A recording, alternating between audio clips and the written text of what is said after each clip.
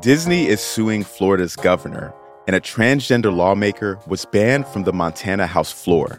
I'm Jeff Pierre, and this is The 7 from The Washington Post. It's Thursday, April 27th. Let's get you caught up with today's 7 stories. First up. Yeas are 217, the nays are 215, the bill is passed.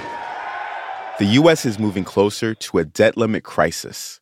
Yesterday, House Republicans approved a controversial bill to raise the debt ceiling and also cut spending. It almost has no chance of getting through the Senate, which is controlled by Democrats, but Republicans hope to force President Biden and Democrats to negotiate a deal. The debt ceiling limits how much money the U.S. can borrow to pay its bills. If Congress doesn't raise or suspend it, the government could default as early as June. That would have devastating economic consequences. In more economy-related news, a key report comes out later today that'll show whether the U.S. economy grew or shrank over the past 3 months. It'll be another indicator of how the country is doing and whether we could be headed towards a recession.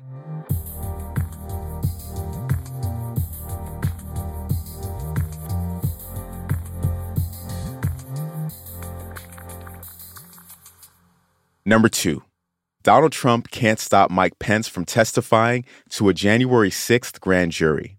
The grand jury is investigating the 2021 attack on the U.S. Capitol, and the former president has tried to block his former vice president from giving evidence. A court rejected Trump's request yesterday. This clears the way for Pence to speak under oath about the pressure he was under to declare the 2020 election results invalid.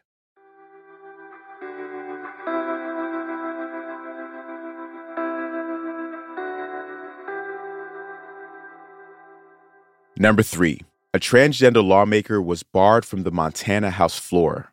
Yesterday, Republicans formally punished Representative Zoe Zephyr, a Democrat, after she criticized their support for a ban on gender-affirming care for trans children.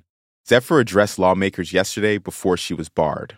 And when the speaker asks me to apologize on behalf of decorum, what he is really asking me to do is be silent when my community is facing bills that get us killed. He is asking me to be complicit in this legislature's eradication of our community, and I refuse to do so, and I will always refuse to do so. This is a bit of a different situation than what happened in Tennessee earlier this month, where 2 lawmakers were expelled. Zephyr will be allowed to participate, but only remotely, for the rest of the legislative session. And an important note here, this is all happening while a wave of anti-trans bills are being introduced across the country.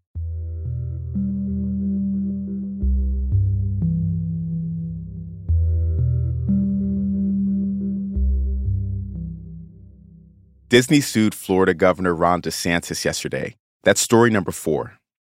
The company accused DeSantis of political retaliation after his hand-picked oversight board voided a Disney-friendly deal. It was a sharp escalation in a long-running feud. If you want to dive into the back and forth between the two, we have a link to an explanation in our show notes. DeSantis, who's a Republican, is expected to run for president in 2024, and other Republican hopefuls wasted no time turning his clash with Disney into campaign attacks.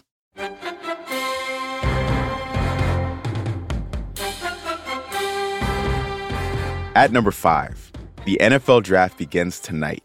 The Carolina Panthers have the first pick. They traded spots with the Chicago Bears. The order is determined by team records, with last season's worst teams picking first. Quarterbacks have been getting the biggest buzz.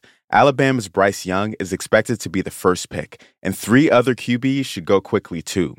The first round starts at 8 p.m. Eastern, and it'll air on ABC, ESPN, and the NFL Network. The draft continues for 6 more rounds through Saturday.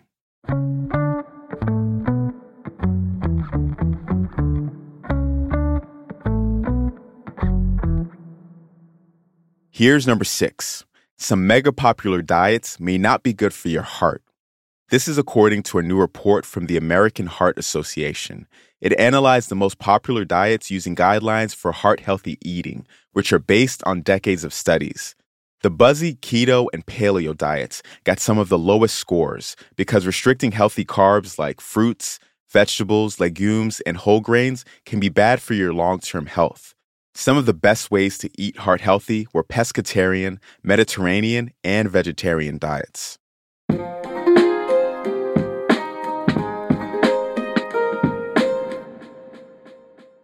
And at number 7, James Corden's last episode of The Late Late Show airs tonight. The British comedian has hosted the CBS show for 8 years. He took over for Craig Ferguson in March of 2015.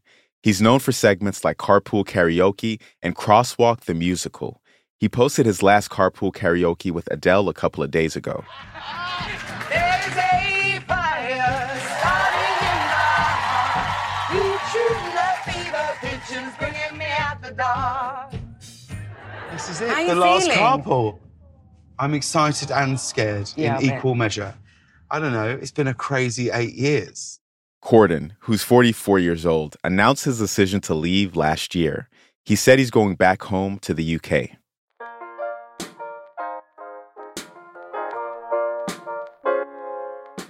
That's the show for today. As always, thanks for listening. If you want to share your thoughts about the show, we launched a survey last week. To fill it out, go to wapo.st/the7pod. That's wapo.st/the7pod. There's also a link in our show notes. I'm Jeff Pierre, and I will meet you back here tomorrow.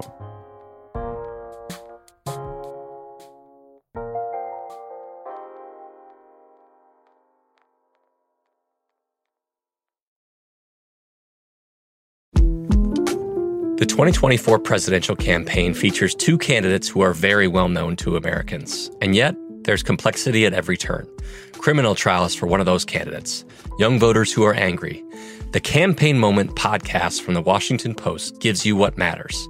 I'm Aaron Blake, and I'm covering my 10th election cycle. My colleagues and I have insights that you won't find anywhere else. So follow The Campaign Moment right now, wherever you're listening.